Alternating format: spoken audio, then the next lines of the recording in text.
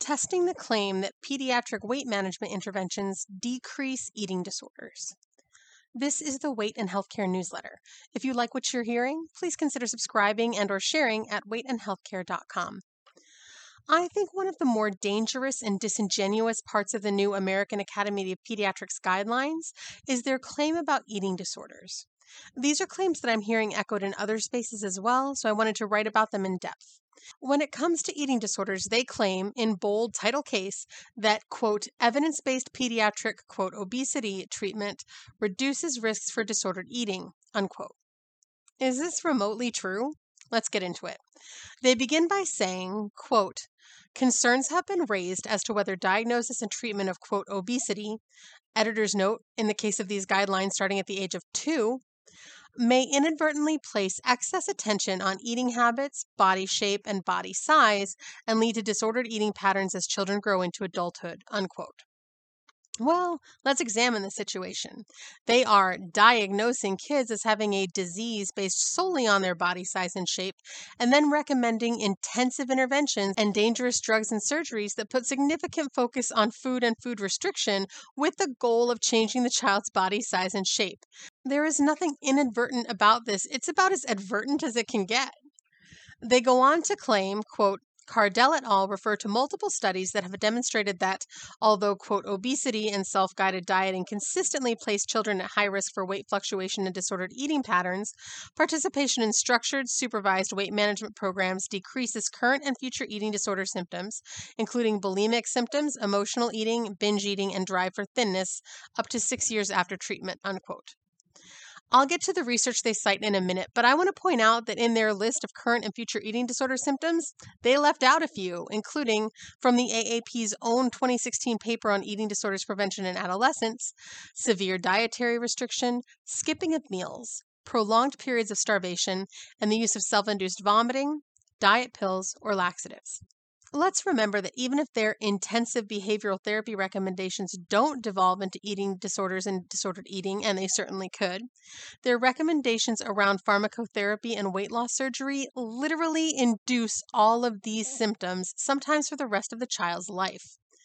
It's pretty difficult to reduce eating disorder symptoms when you've created 100 pages of guidelines to literally recommend them. This reminds me of something the brilliant Deb Brigard says, which is that we prescribe to fat people what we diagnose and treat in thin people, and in this case, the people are children. Now, I don't know if those symptoms are left out accidentally because the authors are so ignorant about eating disorders in higher weight kids that they assume higher weight kids aren't susceptible to these potentially fatal symptoms, or if they left them out on purpose because they know that being honest about this renders their claims of their treatments decreasing eating disorder symptoms not just false, but patently ridiculous. Either way, the fact that they don't even mention these symptoms means that, at best, they don't have the expertise necessary to even talk about this, let alone create guidelines. Okay, so let's look at the research they cite to back up their claims that, quote, obesity treatment reduces risk for disordered eating. Forkey et al., 2021, is the first study they cite. Now, given that this clinical report doesn't mention supervised weight management programs, eating disorders, or eating disorder symptoms, I would suggest that it does not support their claims. Something interesting that it does talk about is that higher weight children are, quote, more likely to experience discrimination, both overt and as a series of microaggressions, small slights, insults, or indignities, either intentional or unintentional, that accumulate over time, and that, quote, the lifelong effects of toxic stress are statistically related to many adult illnesses, particularly those related to chronic inflammation and causes for early mortality, unquote. This is important because the authors of the AAP guidelines are ignoring it in order to uncritically assume that if higher weight kids have these health issues, then it is because of their weight, without mentioning that, as explained in a study that they themselves cited, it might not be their weight, but in fact the weight stigma they experience that is the root. The next study is Jebel et al., 2019. And we're getting warmer here. At least this study actually talks about, quote, obesity treatment. However, they do not examine eating disorder symptoms. They look at changes in depression and anxiety. They find that, quote, structured, professionally run pediatric, quote, obesity treatment is not associated with an increased risk of depression or anxiety and may result in a mild reduction in symptoms, unquote. First, note the use of may result. Not exactly a clear conclusion. Beyond this, the studies offer follow-up between 2 weeks to 15 months. We know that weight regain typically starts around the 12-month mark, but this study fails to address or even consider what will happen to depression and anxiety symptoms during or after weight regain. I wonder if the study authors actually meant to cite a different study by the same authors, which actually looks at treatment of, quote, obesity with a dietary component and eating disorder risk in children and adolescents. I noticed right away that there was a letter written about the study by Louise Adams. I know Louise. I have been a guest on her podcast, All Fired Up, including recently with Fiona Willard to talk about the dangers of Wegovy and Saxenda. Her letter to the editor was behind a paywall. And while I could access it by paying, I knew that if I wrote about it, nobody else who wanted to read it could without paying. So I reached out to her and I got something even better. I received the full text of the letter she wrote, not the shortened version that they published. Here is the summary, the letter I will read in its entirety at the end of this piece. Her work is always spot on. I absolutely recommend you check out her website at untrapped.com. Here is Louise Adams' summary of the issues with this study. Quote, given the errors and serious omissions in Jebel et al.'s article, the findings and conclusions of this review are unreliable. I am concerned that the overarching message of this paper projects an air of certainty regarding the long-term safety and efficacy of adolescent weight loss interventions on ED risk that does not reflect adequate data and places children and adolescents at risk of harm. I am concerned that this paper will be used as evidence to justify ever more invasive weight loss trials and products in vulnerable adolescent populations. The author's conclusion that, quote, structured and professionally run, quote, obesity treatment leads to a reduction in the prevalence of ED risk and ED-related symptoms for most of the participants, unquote, is extraordinarily misguided, given that A, quality long-term data were available for only 7.5% of the sample, and B, clear evidence of a subset of adolescents who developed ED symptoms was present in the longer-term studies. Moreover, the high numbers of missing data due to adolescents lost to follow-up is important to note and cannot be overlooked as a potential indicator of even higher risk, unquote. In our conversation, Louise pointed out that her concern that this study would be used to justify additional weight loss trials is exactly what happened here. She also mentioned that in the conflicts of interest section of her letter to the editor, the original study authors pushed for her to include, quote, the author discloses that, in addition to practicing as a consultant clinical psychologist in private practice, she derives income from an online anti-diet program for adult chronic dieters, unquote. She points out that their zeal for conflict of interest disclosures did not extend to their own study. In fact, they claimed no conflicts of interest despite the fact that they worked at the adolescent obesity clinic and that Bauer didn't disclose her role as president of the weight loss industry-funded World Obesity Federation. The last study they cite is Cardell et al. 2022. The short story about this study is that it reads like a bunch of diet industry shills trying to co-opt the language of weight-neutral health in order to obfuscate the plain fact that intentional weight loss is incompatible with eating disorders prevention and treatment, so they can continue to market the same old failed, quote, interventions for, quote, obesity and dodge responsibility for all the harm they create. I did a deep dive into this paper in a separate piece for Weight and Healthcare. The challenges in diagnosing eating disorders in the context of the treatments recommended in these guidelines are due to the fact that the behaviors recommended by these guidelines and created by the drugs and surgeries recommended are consistent with eating disorder symptoms. Another way to say this is that the same behaviors that are considered red flags for an eating disorder in thinner children are being recommended as, quote, healthcare for higher weight children, bolstered by the claim that they will reduce eating disorder symptoms. I do not think that any of the research they cite comes close to supporting their claim that evidence-based pediatric, quote, obesity treatment reduces risks for disordered eating. In fact, I think significant research shows that if the American Academy of Pediatrics guidelines are followed, they will create a generation of kids struggling with disordered eating and eating disorders starting as early as 2 years old. Compounding the issue, since by their own admission, the treatments recommended by the AAP guidelines almost never result in significant long-term weight loss, these kids will still be higher weight and thus have a more difficult time getting properly diagnosed with these life-threatening conditions, especially if their doctors read claims that the weight loss treatments these kids have survived supposedly prevent eating disorders. This will do the most harm to higher weight kids who are multiply marginalized and or under-resourced who, even if they can get a correct diagnosis, will have a very difficult time accessing treatment. Shame on the American Academy of Pediatrics for bending themselves and the data into pretzels to defend and recommend a dangerous and failed weight loss paradigm to children as young as 2 years old. All right, here is Louise Adams' full letter. Professor David York, Editor-in-Chief, Obesity Review, 444 West Willis, number 307, Detroit, Michigan, 48201. Dear Professor York, I am writing to bring to your attention my significant concerns about an article recently published in, quote, Obesity Reviews. Bell et al. Please note that I send you this communication not with a view to being published in your journal, unless you believe this to be appropriate. I leave this decision to your discretion, but to ask that you consider the points I make below and consider retracting the article. This review sought to investigate the impact of obesity treatment with a dietary component on eating disorder prevalence, ED risk, and related symptoms in higher weight children and adolescents. The review analyzed 29 studies claiming data for 2,589 adolescents. The authors concluded that, quote, structured and professionally run obesity treatment was associated with reduced ED prevalence, ED risk, and symptoms. I have three main concerns about the quality of this paper. 1, review methods. 2, follow-up period definitions, and 3, omission of dietary restraint analysis. These concerns are detailed below. 1, review methods, decision to run a meta-analysis.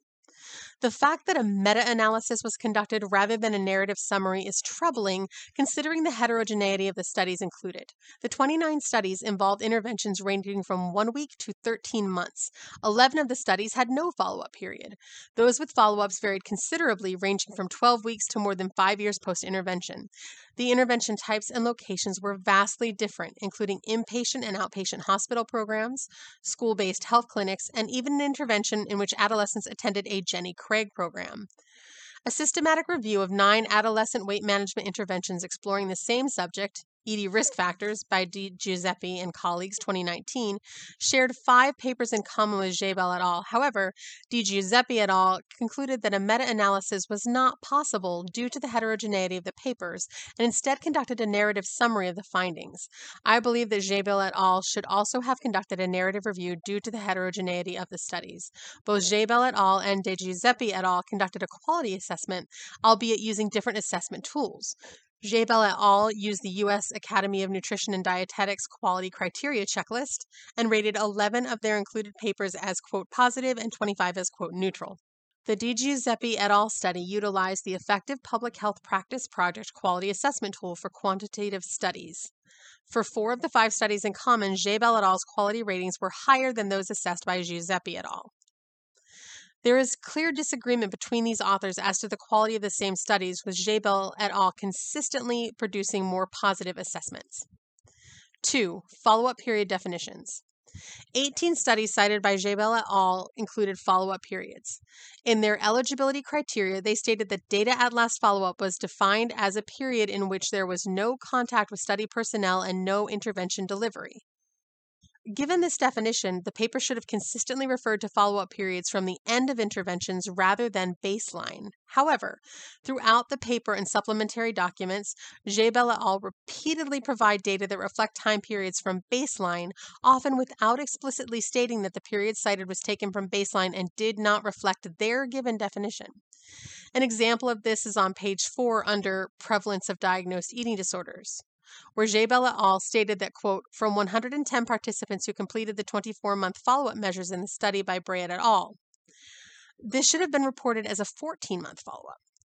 A further correction is needed in that Bray et al. Study only had data on ED measures for 89 participants, not 110. Another example of this type of error is the reported number of participants occurred in the reporting of the DeBar et al. Study, where they stated that the intervention had N is 100 in usual care and N equals 100 in the usual care control group, where in fact there were 90 in the intervention group and 83 in the control group. It is of concern that both of these errors overstated the number of participants in their data set. Defining the follow-up period in one way in the eligibility criteria and reporting it in another way throughout the paper had the impact of making the included studies' follow-up periods appear longer than they actually were. It is critical that the correct follow-up period definition is adhered to, as Bell et al. Have used these claims that a strength of their meta-analysis was that it addresses concerns over longer-term ED risk with follow-up time points of up to 6 years from baseline, including 7 studies that followed up greater than 2 years. If we use the correct definition for follow-up periods as beginning from the end of the intervention period, only 3, not 7, of the studies in their meta-analysis have a follow-up period of 2 years or longer, representing just 7.5% of the total sample. This low number certainly does not adequately address concerns over longer-term ED risk in adolescents and represents a weakness, not a strength, in this meta-analysis. 3. Quality of the analysis of risk posed by adolescent weight loss interventions. Jebel et al.'s claims regarding the safety of adolescent weight loss interventions is at odds with the widely held view, supported by theories of the etiology of ED development and a substantial body of longitudinal research, which demonstrates that over time, dieting is a major risk factor for both increased weight and increased risk of development of disordered eating in ED. In order to accurately assess the impact and potential harms of adolescent weight loss interventions, 3 conditions must be met. 1. Quality data that captures disordered eating disorder symptomology for a period of at least 2 years, if not longer, after the diet intervention ends. This is because in childhood and adolescence, eating disorders can take considerable time to appear. Stice and Van Ryzen have identified a 4-step pathway of eating disorder development, which demonstrated that eating disorder symptoms did not appear until, on average, 26.8 months after youths began dieting. The need for longer follow-up has been apparent for a considerable time. Over 20 years ago, Casper, 1996, discussed this need to improve research standards and recommended even longer minimum follow-up durations of 4 years. 2. ED instruments that have been developed and normed for higher weight adolescents. These measures should include an exploration of internalized weight stigma so that researchers can untangle the apparent positive impact of weight loss from the experience of a reduction in internalized and external weight bias. Unfortunately, such ED instruments do not yet exist. In the absence of such sensitive measures, quality studies must include follow-up data for ED measurements of some kind. 3. In order to determine the efficacy of weight loss interventions, best practice is to include a control group from the same population. It is even more important in youth since BMI algorithms include the speed of growth, not just height and weight weight loss and gain are being assessed in relation to other youth. So to answer the question of the impact of dieting, it is important to track the weight trajectories of larger-bodied adolescents who do not diet. Phenomena such as regression to the mean in higher weight adolescents and normal variations in growth spurts can impact significantly, and without control groups, the true impact of weight loss interventions on larger youths will remain unknown. Brown et al. Have called for researchers to, quote, clearly and without reservation acknowledge the distinct possibility that return to mean could explain the improvements after intervention, unquote. None of the studies included in Jebel et al.'s meta-analysis met all 3 of these requirements. None of the studies included a randomized control group with 2-year post-intervention data. Only 3 studies met criteria for providing ED measures with a follow-up period after the intervention of 2 years or longer. Once dropout rates and the number of adolescents with complete ED data at follow-up are factored in, Jebel et al.'s paper included quality data on 195 adolescents, just 7.5% of the sample. It is accurate to state that the meta-analysis revealed more about how much we do not know about the link between adolescent weight loss interventions and ED development, rather than claiming evidence of safety. I am concerned that the way this paper is written obscures the true message of the data. The author's conclusions do not mention the dearth of meaningful long-term data. Instead, the opposite message, one that suggested a degree of certainty, was conveyed.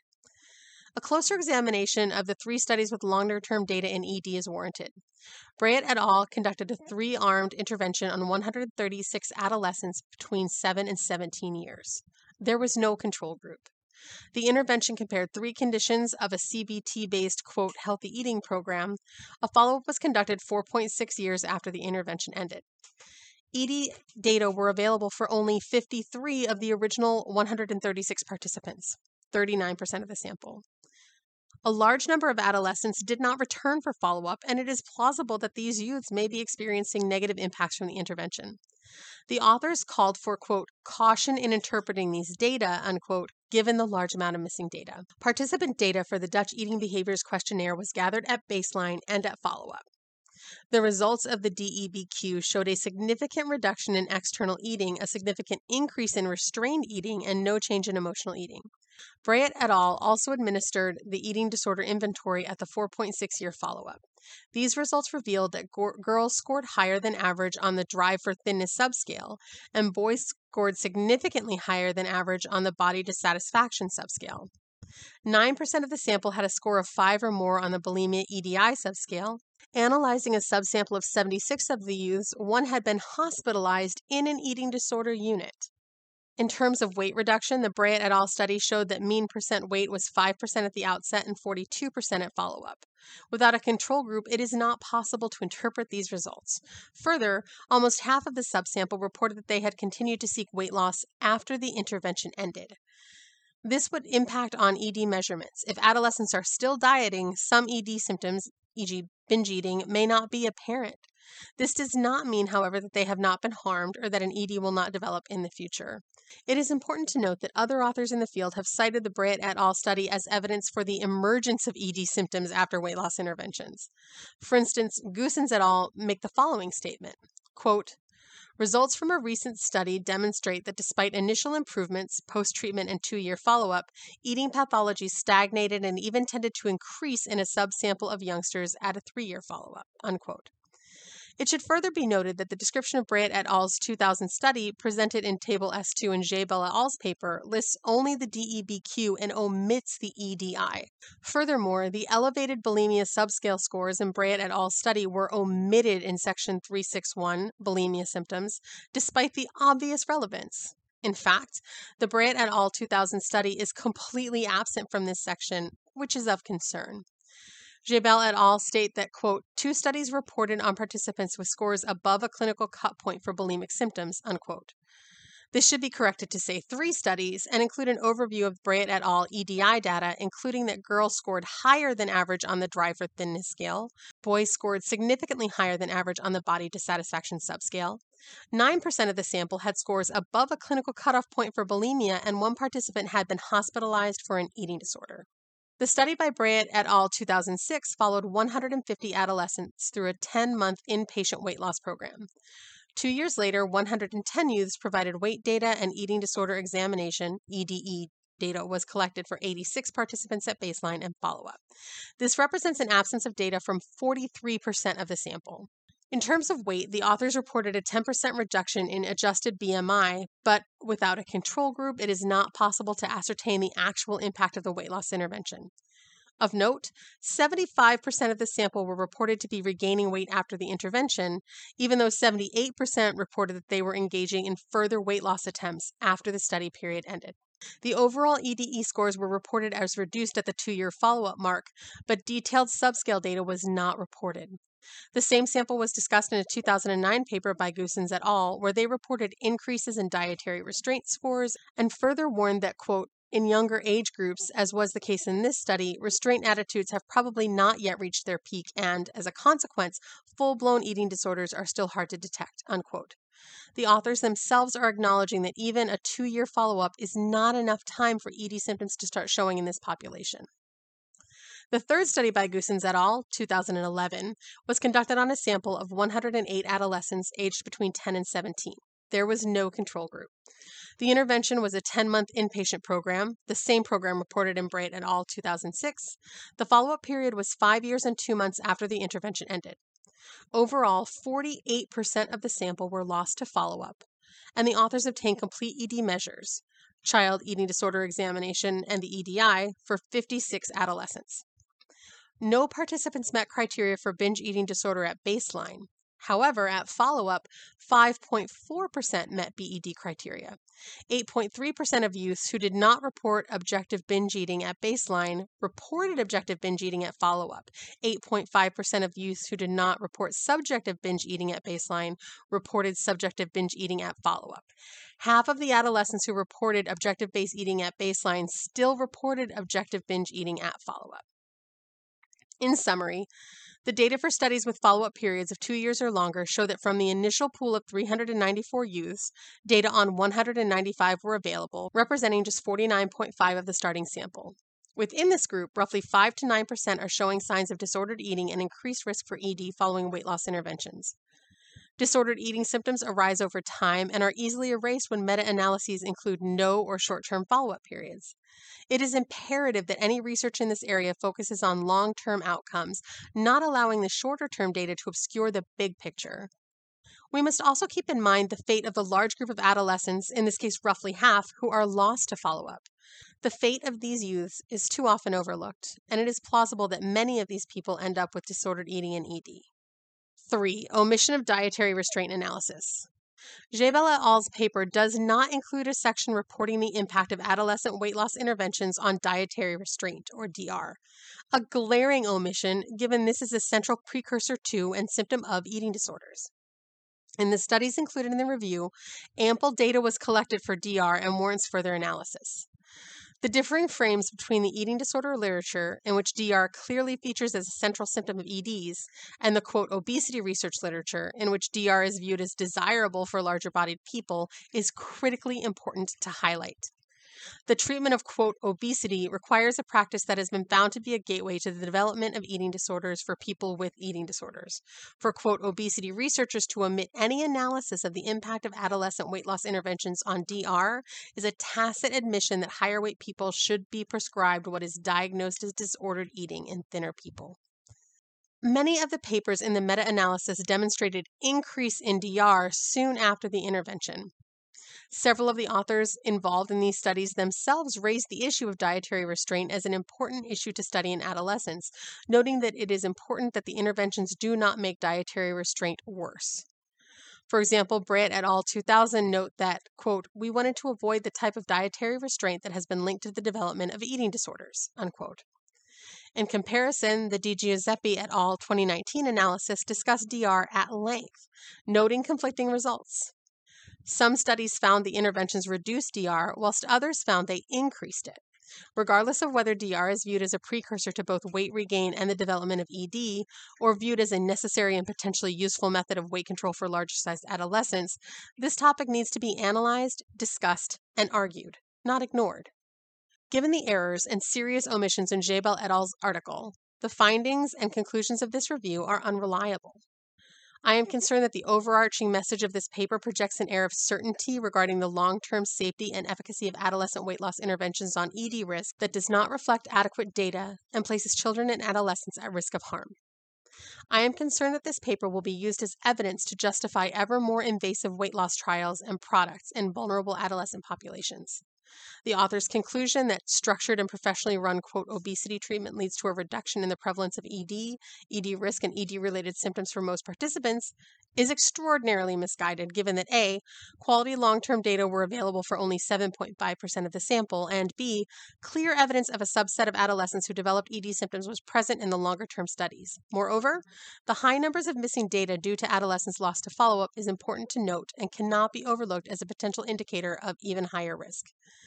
I respectfully request that this paper be considered for retraction. Thank you for considering my submission. I await your response. Yours sincerely, Louise Adams, clinical psychologist, Untrapped, Sydney, Australia. Did you find this post helpful? You can subscribe for free to get future posts delivered direct to your inbox, or choose a paid subscription to support the newsletter and get special benefits. Go to weightandhealthcare.com and click subscribe.